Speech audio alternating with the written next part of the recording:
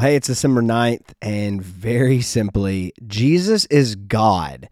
And that's really important for us to know and remember as Christians, that when you think about Christmas, the reason it's a big deal is not just because a baby was born in a manger. That's not the important stuff.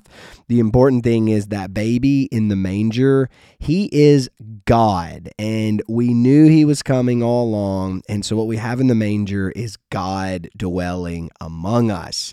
One of the places that says this just emphatically, now there are all sorts of scripture that testify to the deity of Christ, but John 20:27 and 28, I'll just read it. It says, "Then he said to Thomas," now this is after the resurrection, Thomas, of course, doubting Thomas, who had told everybody, hey, unless I see his scars and feel them with my own hands, I'm not going to believe.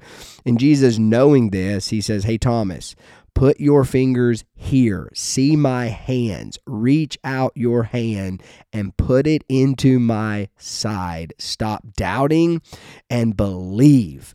So Thomas, he is not having any of this idea that Jesus somehow rose from the dead. No, there's no way that's true. I'm going to have to see to believe. And so Jesus shows up to Thomas and say, hey, I'm here.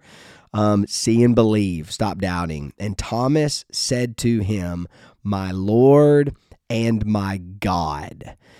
I mean, you cannot get any clearer that the disciples believed Jesus was not just Lord, but he is also God. I mean, there Thomas just says it.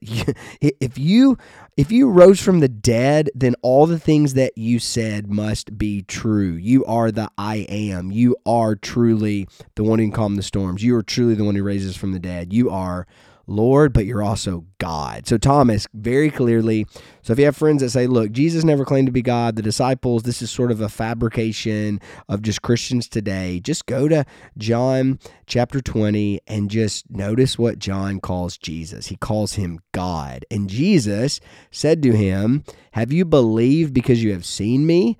Blessed are those who have not seen and yet have believed. In other words, Jesus doesn't say, whoa, hold on. I'm Lord. I'm your teacher and master, but I'm not God.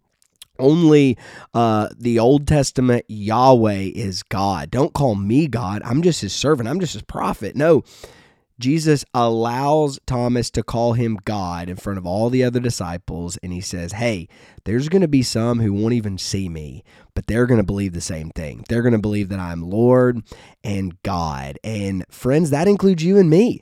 We are the ones who haven't seen Jesus, but we can read his account, and through the Holy Spirit open our eyes, we haven't seen Jesus, but we believe the same thing, that he is Lord, but he's also God. He is the one who made us and who we worship. So as you go throughout Christmas, seeing all the images of Jesus and all the words about Jesus and all the cultural norms about Jesus around Christmas time, don't forget, he's not just a baby in a manger. He wasn't just a good teacher and a good man. He's God. He's the one who made you and the one whom you should worship. Yes, he's Lord, but he's also God.